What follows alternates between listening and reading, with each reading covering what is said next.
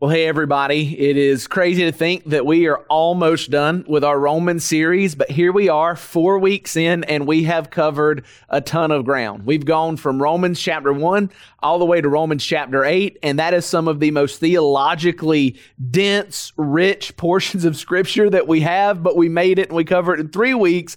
Here we are, week 4. And really what we've been doing this entire series is just learning more about the gift of salvation that we've been offered through Jesus. Learning more about what that means, the implications it has for our lives, just kind of walking deeper into it, that idea that we are given this gift of salvation. It is a gift that only comes through Jesus. And we've said this whole series, it's a gift that none of us deserves, but it's a gift that nonetheless has been freely given. Though we didn't earn it, though we couldn't earn it, it's been freely given to us. And it's a gift that because it's been freely given, all we can do is receive it through faith. And once we have received that gift of salvation through faith, it brings us freedom from the power of sin, from the penalty of sin, and it makes us right with God once for all, forever. And maybe the most incredible thing about this gift is that this gift of salvation is not exclusive. It's not insider only. This gift of salvation is offered to all, and it's able to save all. As a matter of fact, that's what Paul says right in the middle of our text that we're going to look at this week. And in Romans chapter 10, verse 13, maybe the most famous verse in the entire book, Paul makes this incredible statement, Romans 10:13, when he says, "For everyone who calls on the name of the Lord will be saved." That is an incredible statement. It's really kind of a shocking statement. A statement where Paul says everyone who calls on the name of the Lord will be saved. Put it another way, Paul is saying anyone who calls on the name of the Lord will be saved. Now, if you've been in church a long time, that doesn't move your needle a whole lot. But when you sit back, reflect on exactly what Paul's saying there, that is a massive statement with huge implications. And I think if we're being honest, it can be a little hard to believe, right? That everyone who calls on the name of the Lord would be saved. It's hard for us to believe, I think, and I'll just speak for myself. Sometimes it's hard for me to believe that God would save those among us, that God could save those among us who seem to be the most unsavable, right? Like when you think of the most unsavable, who do you think about?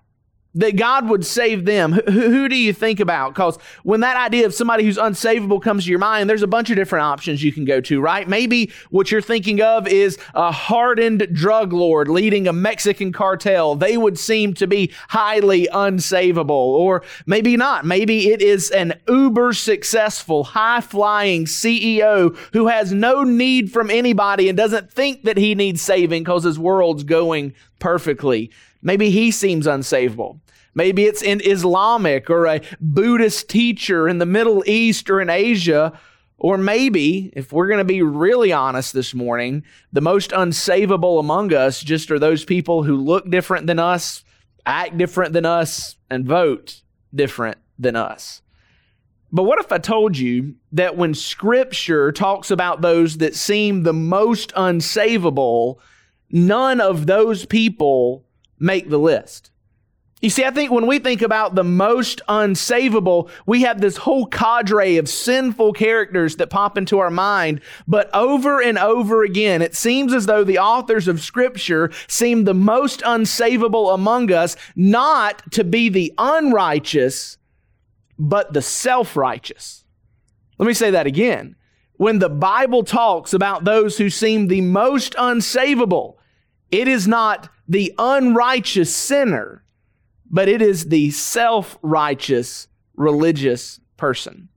And that is why where we come this week in the book of Romans, we see Paul seemingly interrupt his discussion of salvation.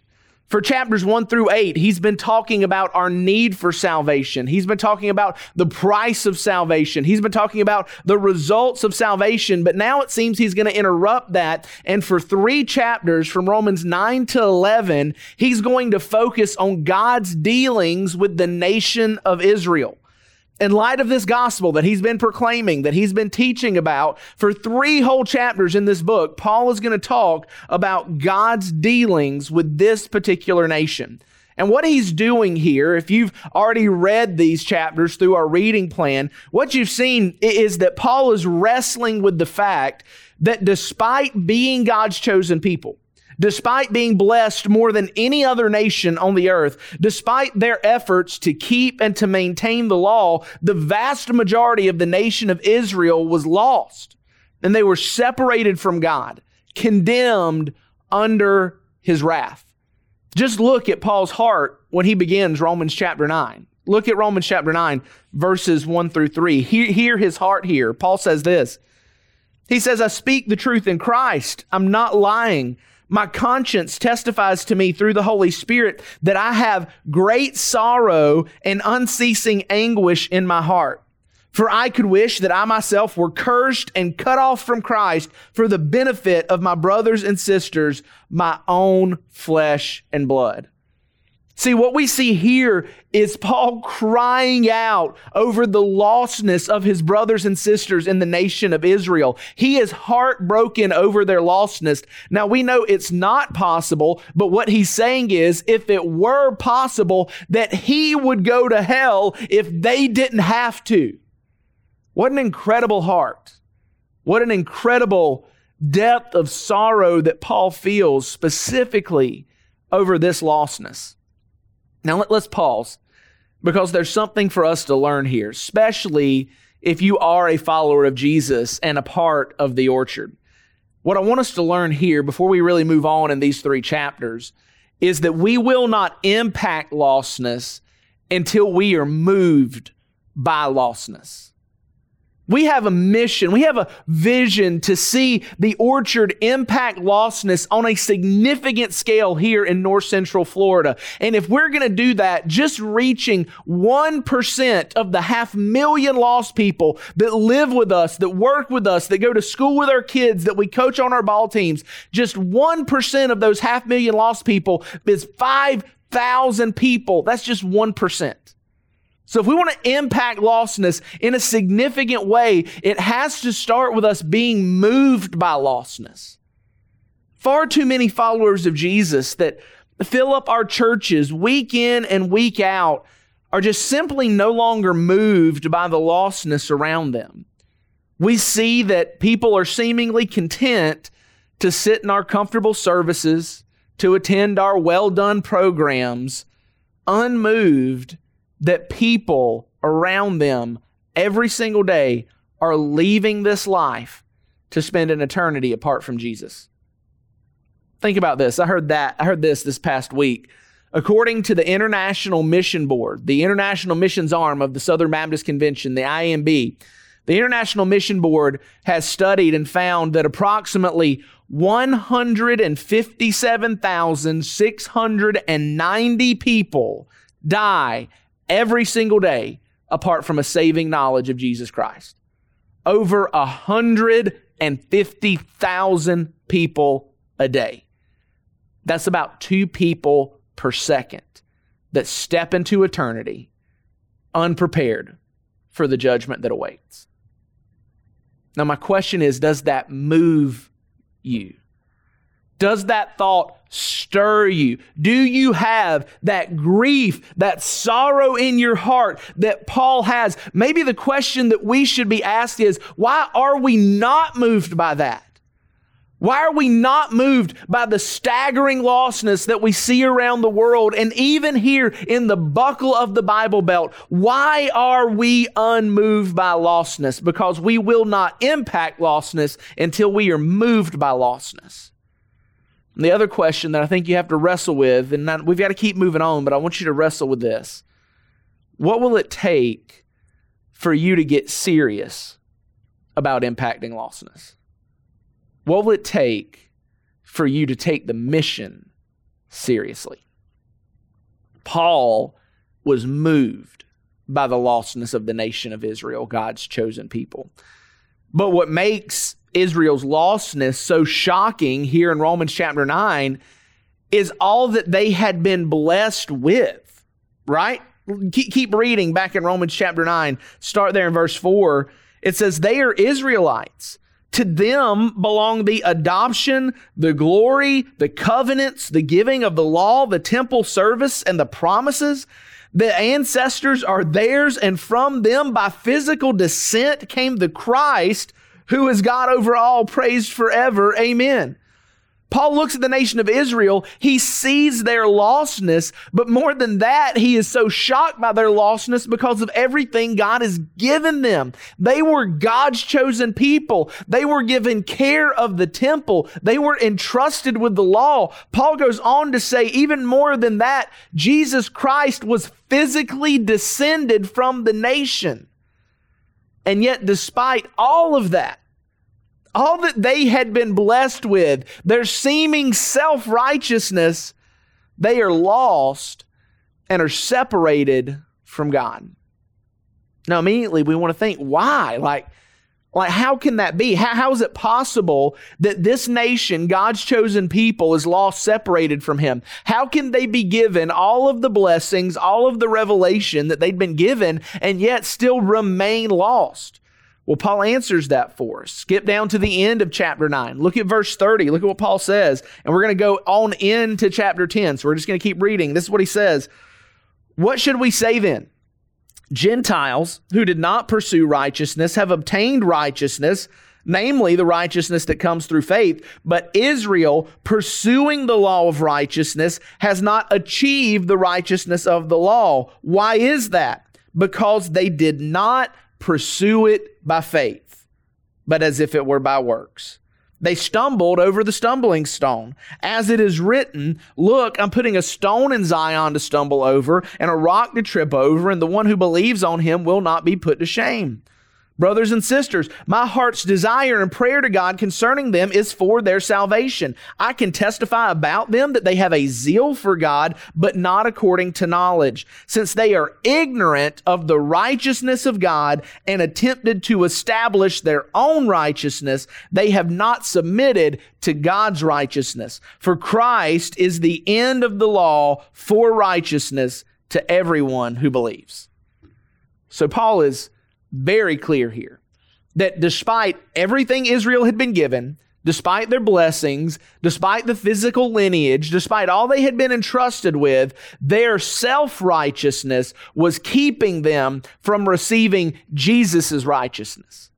The reason that they were lost is because they were busy trying to save themselves, and so they crucified the one who was sent to save them from themselves. And still, what makes the gospel, what makes the gospel so overwhelming and so incredible is despite their self-righteousness, despite the rejection of the long-promised and awaited Savior, Israel still had the opportunity to be saved. Like we would like to think if they were going to reject the righteousness that God was freely offering, if they were going to reject this gift of salvation in an effort to continue to save themselves, then they didn't deserve that gift. But the truth is that in His grace and in His mercy, God still offered. Skip down just a few verses from when we quit reading. Look at Romans chapter 10, verse 8. Paul says this. He says, on the contrary, what does it say? The message is near you, in your heart and in your mouth. This is the message of faith that we proclaim. If you confess with your mouth Jesus is Lord and believe in your heart that God raised Him from the dead, you will be saved. One believes with the heart, resulting in righteousness, and one confesses with the mouth, resulting in salvation. For the Scripture says, everyone who believes on Him will not be put to shame. Since there is no distinction between Jew and Greek, because the same Lord of all richly blesses all who call on Him. And here we are again, for everyone who calls on the name of the Lord will be saved. And I think we see it now, right? Everyone, anyone who calls on the name of the Lord will be saved, including the most unsavable, including the most self-righteous, including those who don't think they need it. If they will just call, they will be saved. And though we don't have time to go through and read it together today, Romans chapter 11 makes it abundantly clear that many from Israel will indeed call on the name of the Lord and they will be saved. Despite their rejection of Jesus, despite their self-righteousness, despite trying to earn what they could never earn, many of Israel will be saved in the end. Well, why? Because God is faithful. We talked about this a few weeks ago. God is faithful to His word. God is faithful to His promise. God is faithful to His people. Though they are lost and had rejected Him, the offer of salvation still stands, and there will be many who receive it. So when you look at Romans chapter 9, 1 through 11, or Romans chapter 9 through 11, these chapters are really, I think, a fleshing out of Paul's understanding and application of the gospel that he's been proclaiming in the first 8 chapters.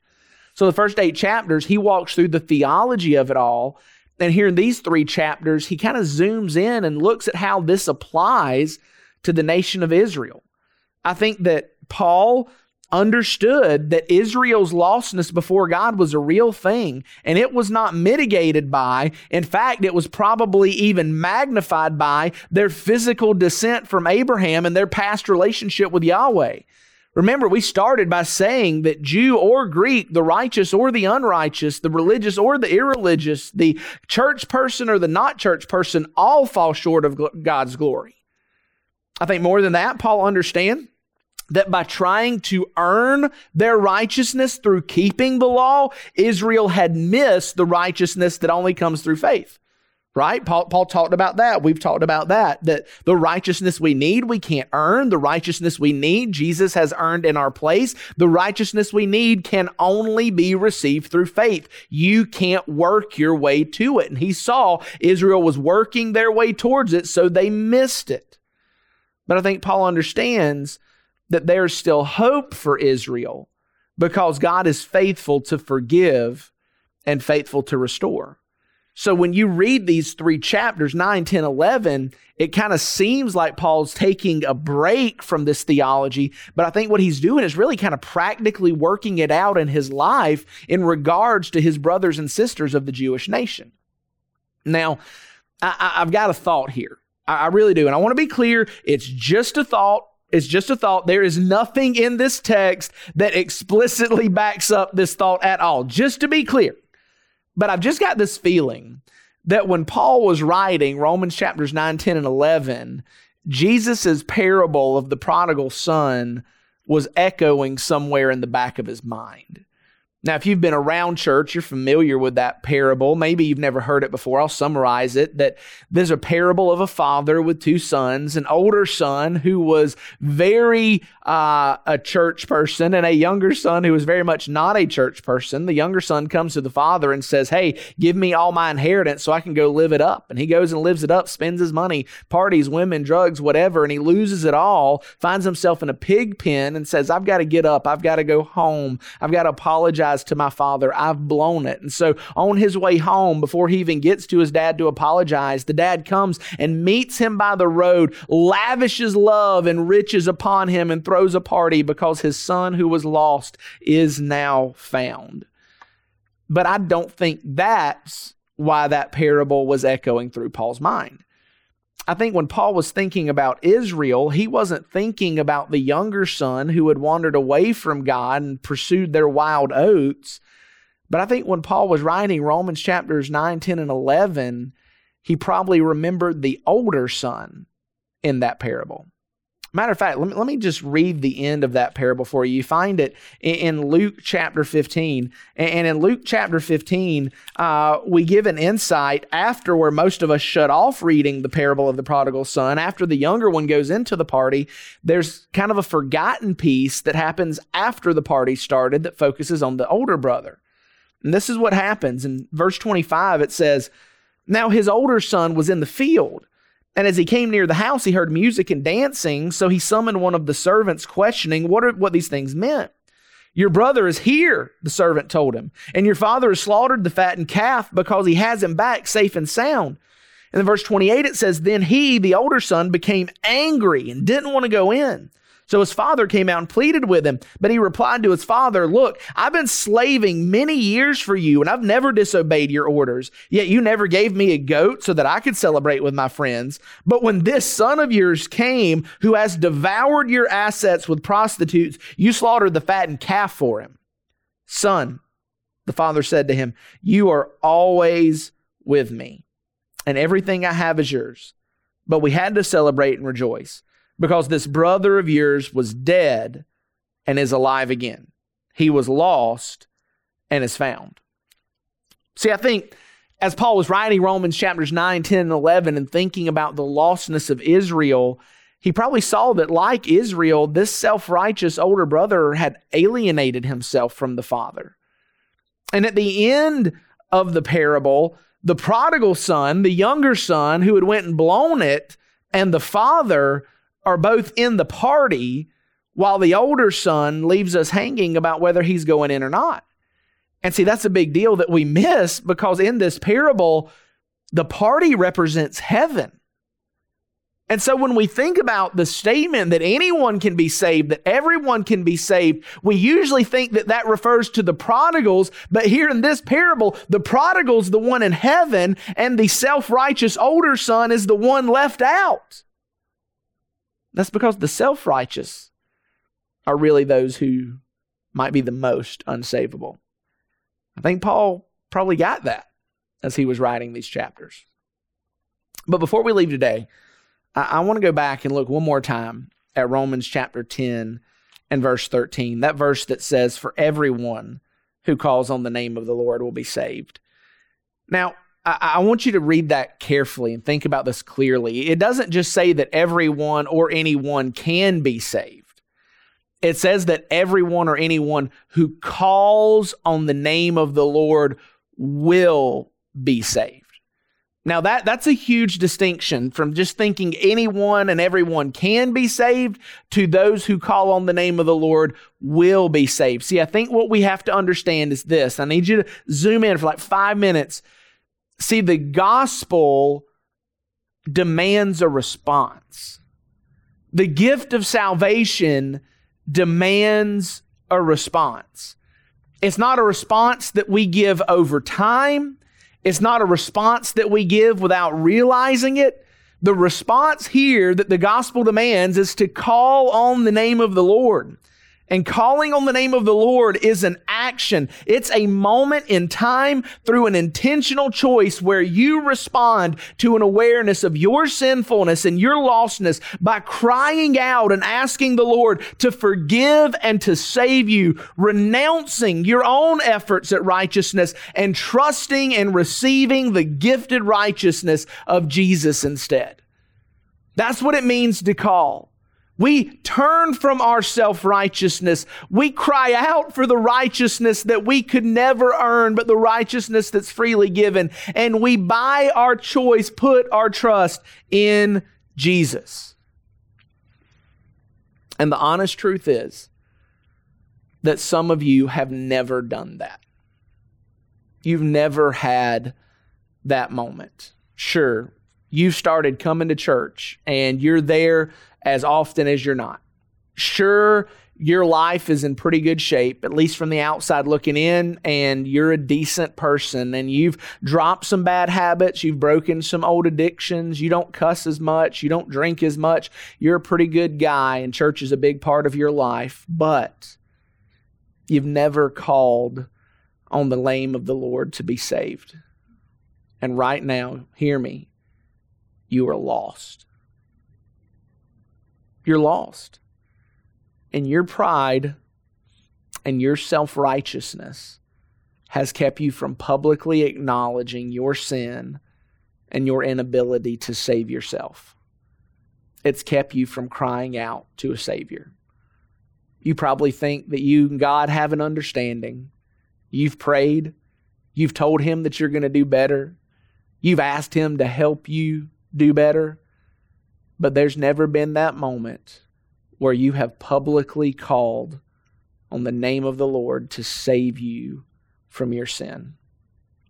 So right now, I'm inviting you to do just that. Maybe you're at home, Maybe you're with friends. Maybe you're watching this at some other point during the week. But right now, you have a fresh awareness of your need for a Savior. And I want you to call out to Him. Jesus, I know that I can't earn the righteousness I need. Jesus, I know that on my own, I deserve nothing but your judgment. But I believe that you sent your Son to take that judgment for me and to give me a righteousness that I couldn't get on my own. Jesus, forgive me of my sin. Save me. And I believe when you cry out to Him through your voice in your heart that He can and that He will. I'm inviting you right now to make that profession of faith public. Call on Him. Put your faith and trust in Him today. Freely receive that righteousness that you've never earned. We've got people who are waiting right now to talk to you, right now to pray with you. Reach out in the comments section. Send us a message online. Hit the I need live prayer button, or even just call us if you have our number. But right now, would you respond to the gospel? Would you respond to the gift of salvation? And for the first time, drop your pride, drop your self-righteous, and call on the name of the Lord. Let me pray for you. God, I pray today that you would bring many dead hearts to life, even the most unsavable among us, those who are good people, those who have made church going a habit, those who have broken through addictions and whose marriage is better than it's been in years, but those who have never called on you to be saved. God, I pray now that by the power of your Spirit, you would move them to cry out for forgiveness, to cry out for salvation, to take the step to make it public, to acknowledge their sin and need for a Savior. And God, that as you do, we would see a great harvest. We would see people move from death to life. God, that you would save many today. In Jesus' name we pray. Amen.